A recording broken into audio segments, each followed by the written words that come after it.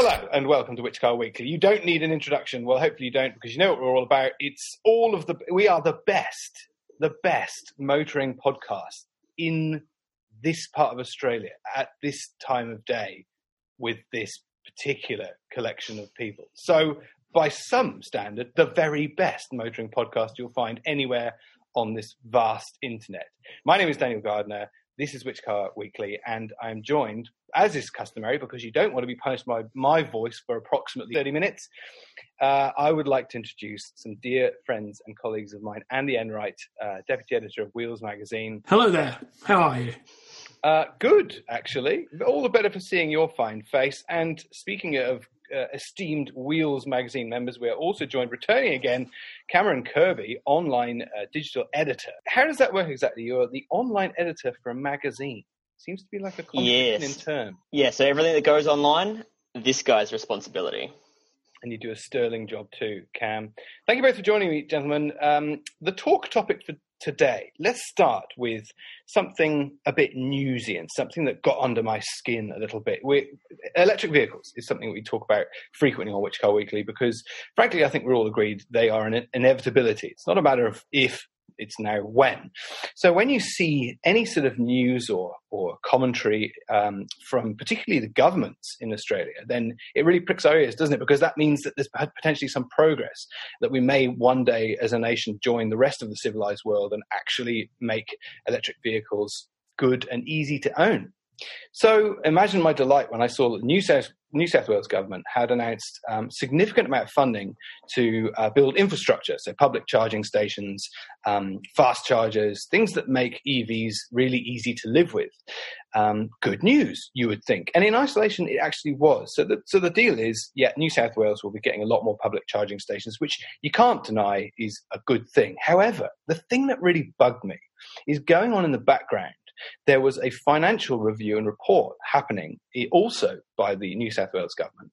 And in that protracted document, there was a point which, if you read very closely, or you just did the lazy thing, which I didn't, and that is run a find for the words electric vehicle, there was a notion in there. They're considering what they're calling a distance charge for electric vehicles.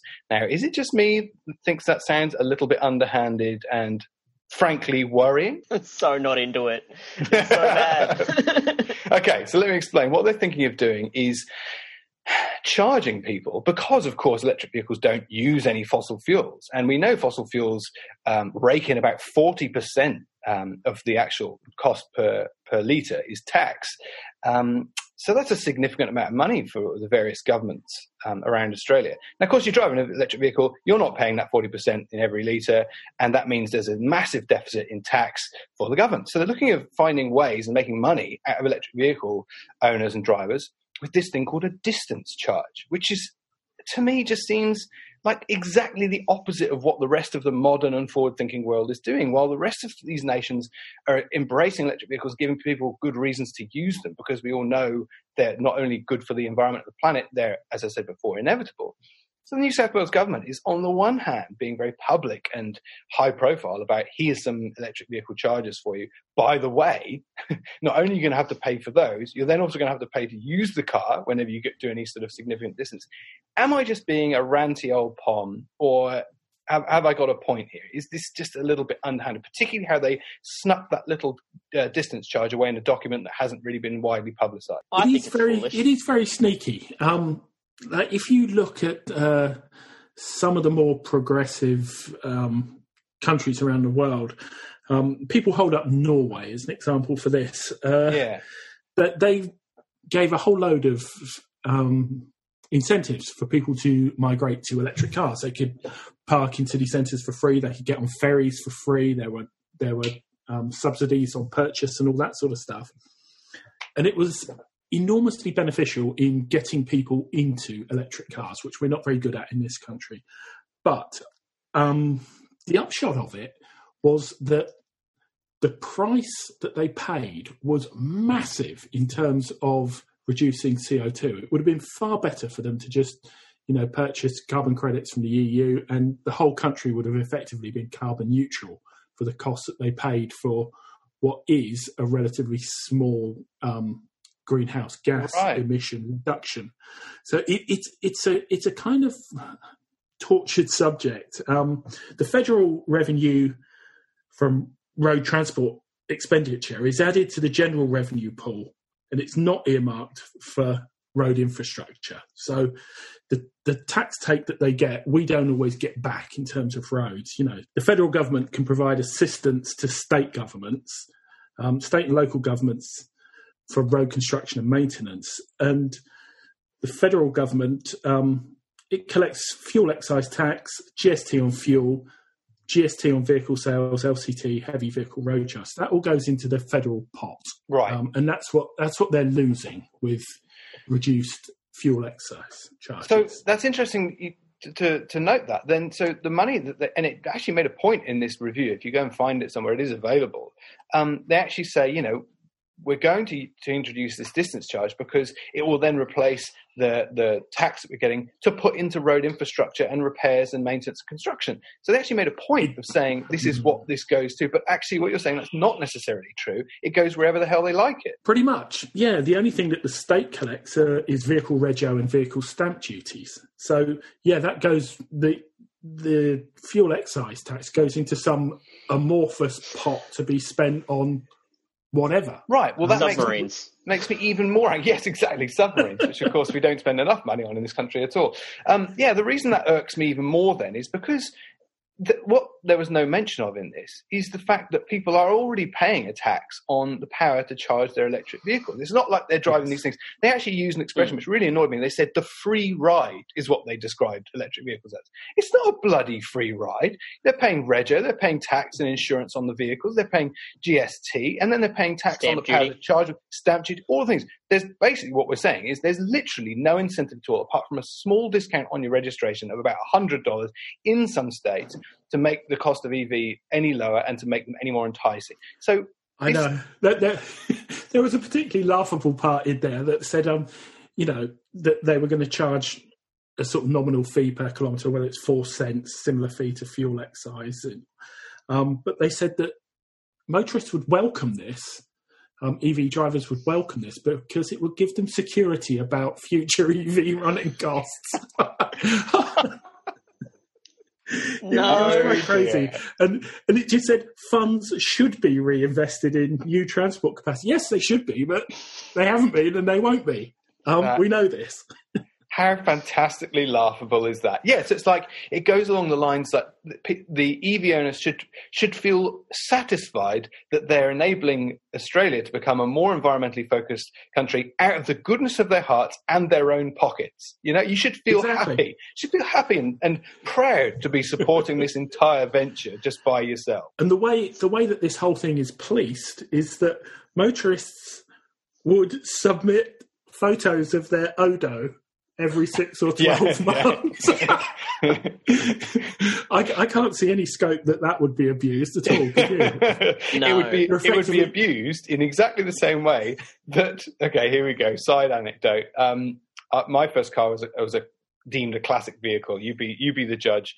1976 Triumph Spitfire, and I had classic car insurance, which in the same way it limited your kilometres, just like club plates do, or club permit doesn't in this country, as long as you could declare how many kilometres you're doing a year. And to do that, you had to submit them. And if you ever got inspected, then they just read your Odo. And so I had 2 speedometers. I didn't clock my car because that would be highly illegal. I just swapped the speedos over when I ran up enough Ks and just... So you're absolutely right. Photoshop is a wonderful thing. You can't hack a Tesla and say that you've done fewer kilometers, but you can just submit a heavily doctored picture, obviously. That's the thing. Anyone that is trying to police things through submitted photographs has never heard the words photo and shop. So going back to the rethink.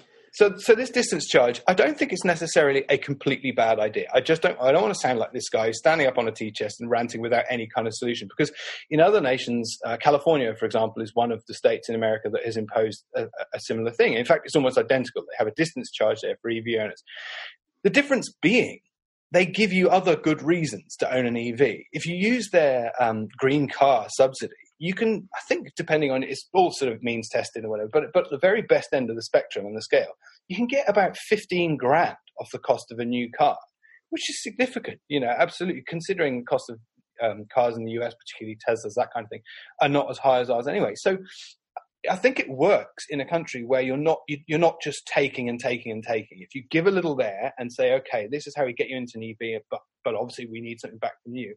The quid pro quo approach works beautifully. But what we're getting in Australia is it just seems zero reasons to convince people to drive electric vehicles. I also think it's about timing. That's right. Like, why are we doing this now when we're trying to incentivize people to get into them?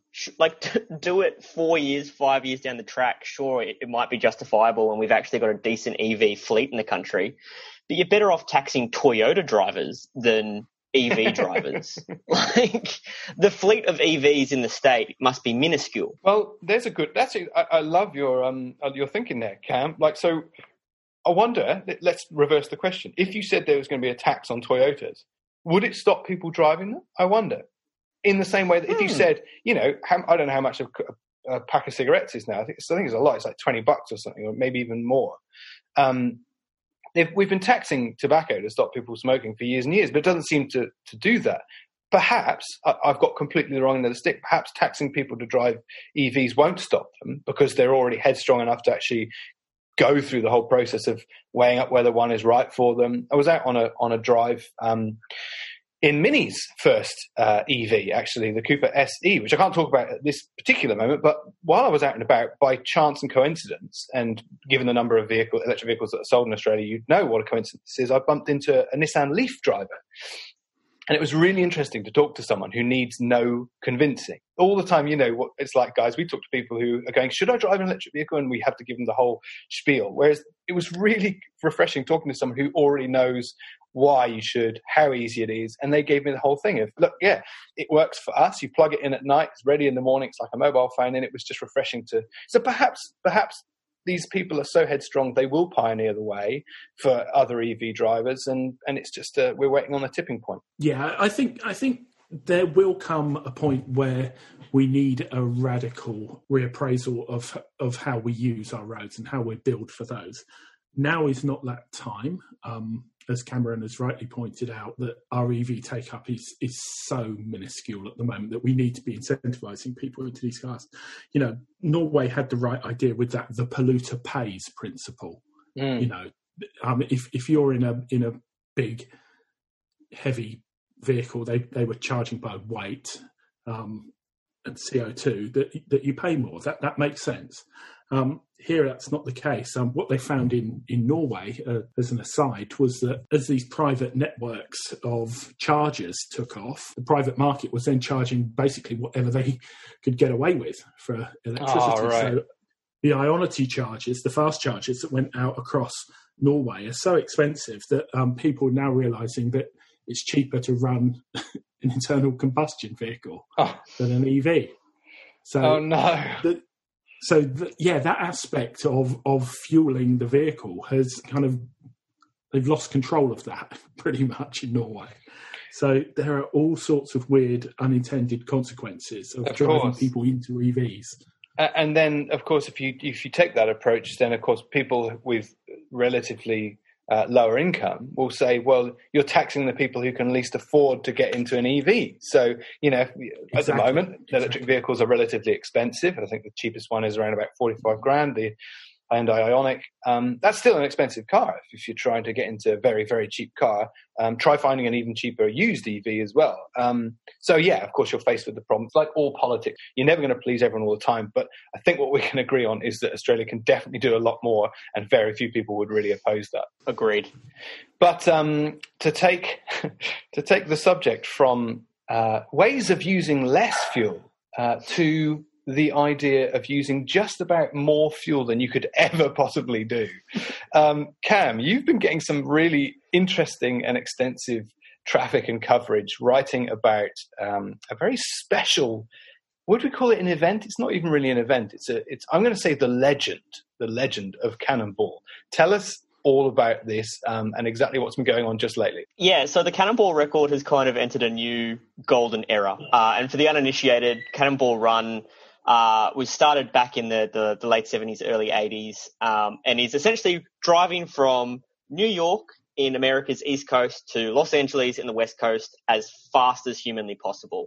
So it is highly illegal, the speeds that they're doing. Like, I just cannot stress how illegal this is before we get any further.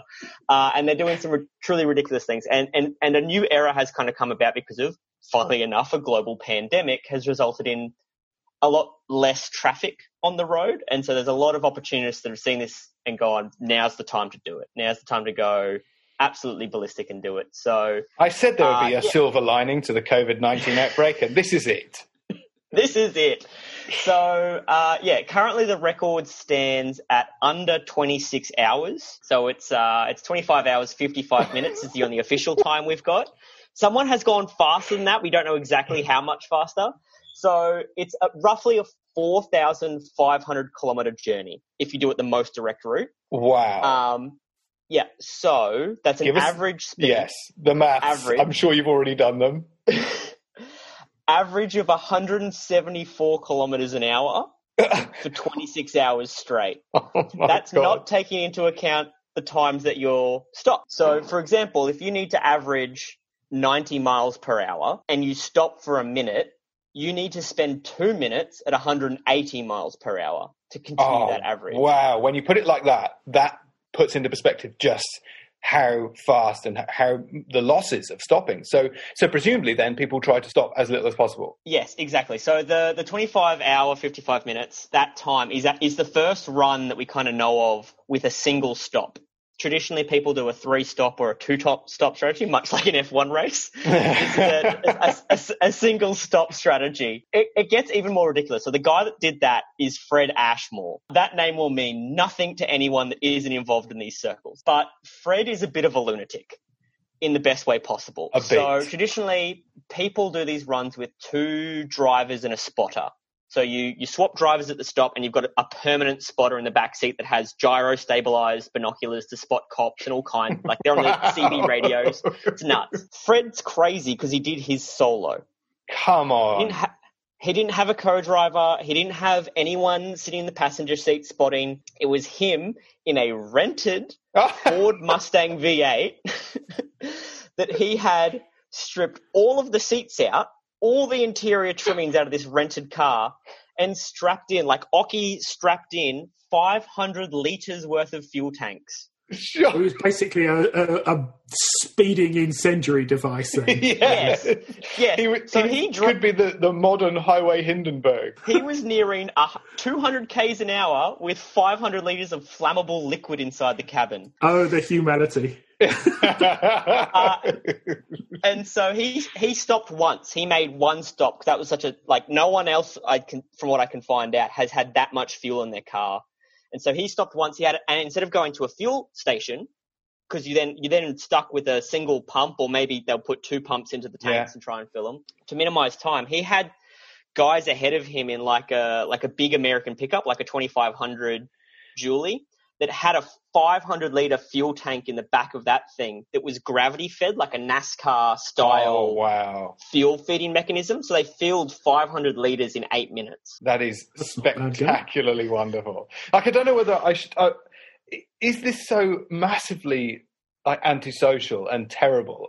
But I can't help but also equally love him and also despise him in equal measures. Like, I mean, this is... I know, it's quite conflicting, isn't it? Yeah, it really is. Yeah. I mean, it's such an audacious act and so potentially dangerous. You imagine if he killed anyone, obviously it'd be terrible. But the fact he pulled it off and all was fine. Presumably didn't get stopped or any attention at all from the police.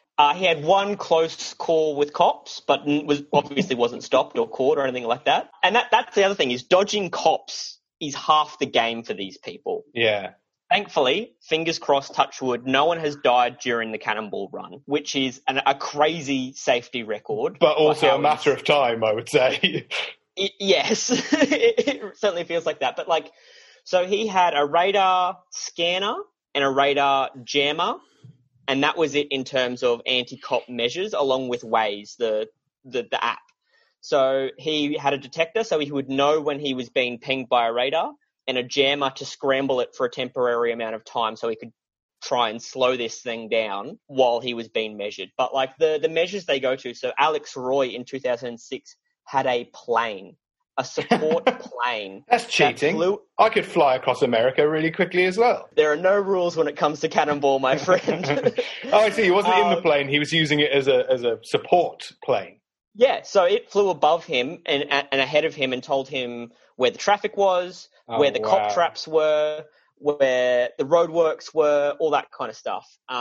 Spotters are a very frequent thing. So there was a run, what we think is the fastest run, which was faster than Ashmore, had 30 spotters across the way. And so what these people would do, they'd come onto the highway probably about 100 Ks ahead of the car that's doing the run and just travel at the speed limit and radio back and message back where the police were. Right. So that Simple as that. The people in the car, when they hit that GPS spot that they've been marked by their team, they can slow down and get back to a legal limit. And so there was 30 of these people across the country that were just telling them where the cops were the whole time.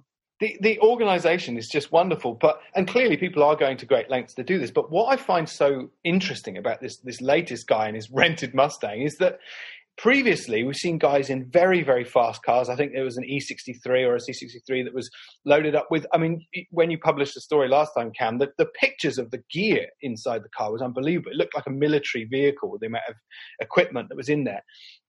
So fast car, 3 people, all the equipment. Now this guy's done it in a rented, not particularly fast car by any measure. He did it with basically 2 pieces of specialized equipment and by himself and a big tank in the boot, which says to me that if with that very unsophisticated approach, there's still so much room for improvement. Yeah. I was talking so directly after that Ashmore's record came out, I was talking to Dave Mayer, who is the co-driver for the 2006 record. I was on a WhatsApp call with him, and he said there's 2 schools of thought when it comes to a Cannonball. You're either meticulous, like Alex Roy and like Arnie and Doug, and that kind of like, we will have weather maps and contingency plans and planes and that kind of stuff. Or you're a Fred Ashmore and you say, screw it, I'm just going to keep my right foot into it until I get to the other side of the country. And the most recent spat of records before Ashmore were very much that meticulous, thought out, planned run. And Mayo was saying that Ashmore's kind of shown that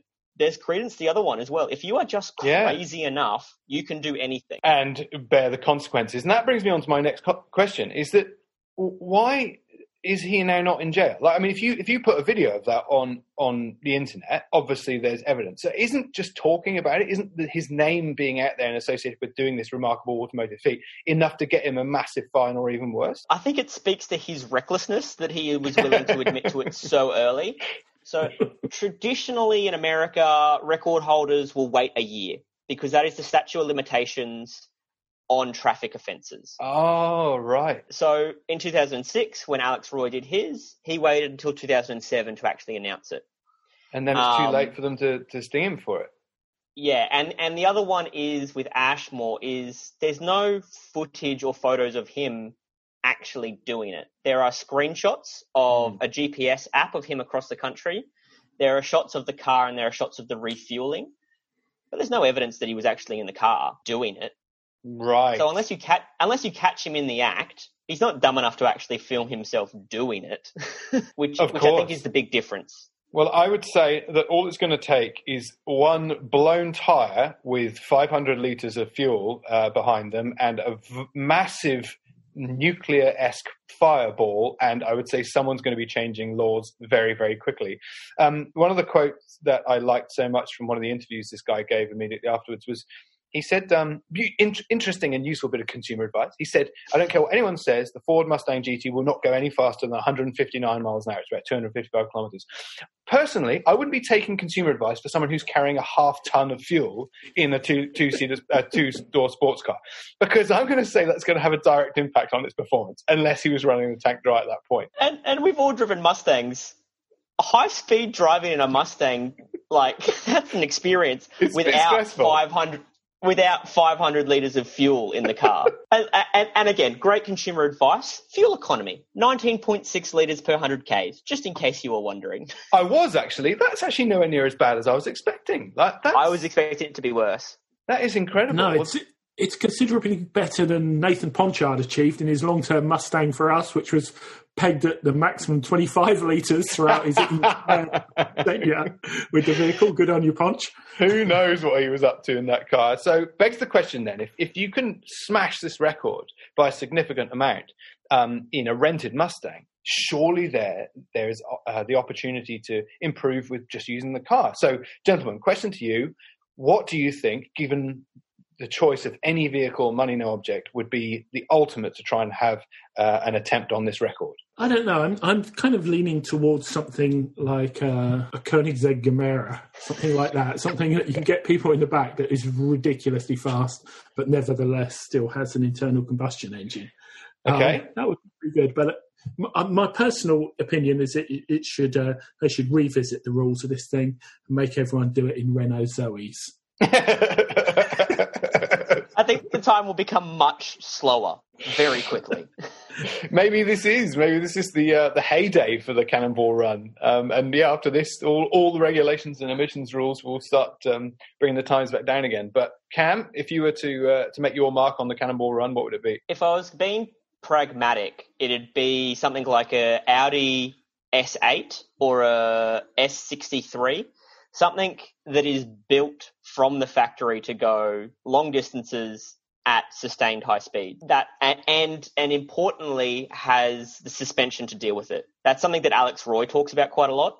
Is that being fast and quick accelerating is one thing, but it's being stable at that speed that you want. But the patriotic bit of me says I would want to do it in like a VF Redline. Just like something Australian. Something just like, get out there and have it 4-door V8 sedan. Well, okay, we clearly broached this from the same sort of thinking and same logic, because I thought exactly the same as you did. What you want is something that is capable of enormous speed, but also has plenty of room for extra fuel tanks, which, as we've known from the latest attempts, that is critical. You stop less. So I thought Rolls-Royce Phantom. Or, of course, the equivalent Bentley Mulsanne. Can you imagine? Perfect. You got about 6.5 litres of V12 with turbos, plenty of power for sustained cruising. But also, wouldn't it be hilarious to look in that lovely plush leather upholstered rear seat and just see a 600-litre fuel tank instead? Soaked in fuel. I'm sure the Renault. I'd like to see your Rolls-Royce Phantom stickered up as a highway patrol car as well. If you're going to be illegal, just be very illegal. Exactly right, yes. Okay, final question on this subject then. This is no new thing. Trying to make point-to-point dashes and set new records has really been around since the birth of cars, really. And I wondered if you guys had any other sort of notable point-to-point races or records that maybe were just sort of gentlemanly bets or in the same vein, or perhaps if there were any other events that sort of celebrate the same thing as the Cannonball Run. It's not an official thing. I mean, obviously I was thinking about this and I thought, is the Gumball 3000 in the same sort of vein? And it's not really, because that's sort of a bit pretentious for very sort of wealthy people who just want to be sort of seen in their ridiculous cars and actually not blatantly flout and break the law in the same way that the Cannonball guys do. So is there anything else in your minds that sort of fits the same bill that we should be mentioning in the same breath? There's been a couple in Australia, funnily enough. That doesn't have the same history, but like there has certainly been a couple in Australia in the late 80s. So Surfers Paradise to Perth, that was done in sort of 31 hours, 45 minutes. Then that another sounds group quite went. good. Yeah, it's about 140 k's an hour is the average speed. Yeah, right. Yeah. That's a fun old clip. Yeah, and a similar average speed from Melbourne to Fremantle. That was 32 hours, 22 minutes. Ooh, that sounds very impressive. That, funnily enough, was won in a 6-wheeled 1-ton ute. And if you thought 500 litres of fuel was a lot, these guys had 1,000 litres. Oh, wow. See, that's the fascinating thing about this whole conundrum, is that it becomes a game of diminishing returns because, of course, the more fuel you carry, the more power you need to drag it. So there's actually an optimum point. So someone will be able to run the formula or the spreadsheet on that. Yeah, my first journalistic job was that race from the furthest east point of England in Lowestoft to Aberystwyth in Wales. That was a race, and in a Nissan I nearly won as well. Yeah, GTR, wasn't it? Won.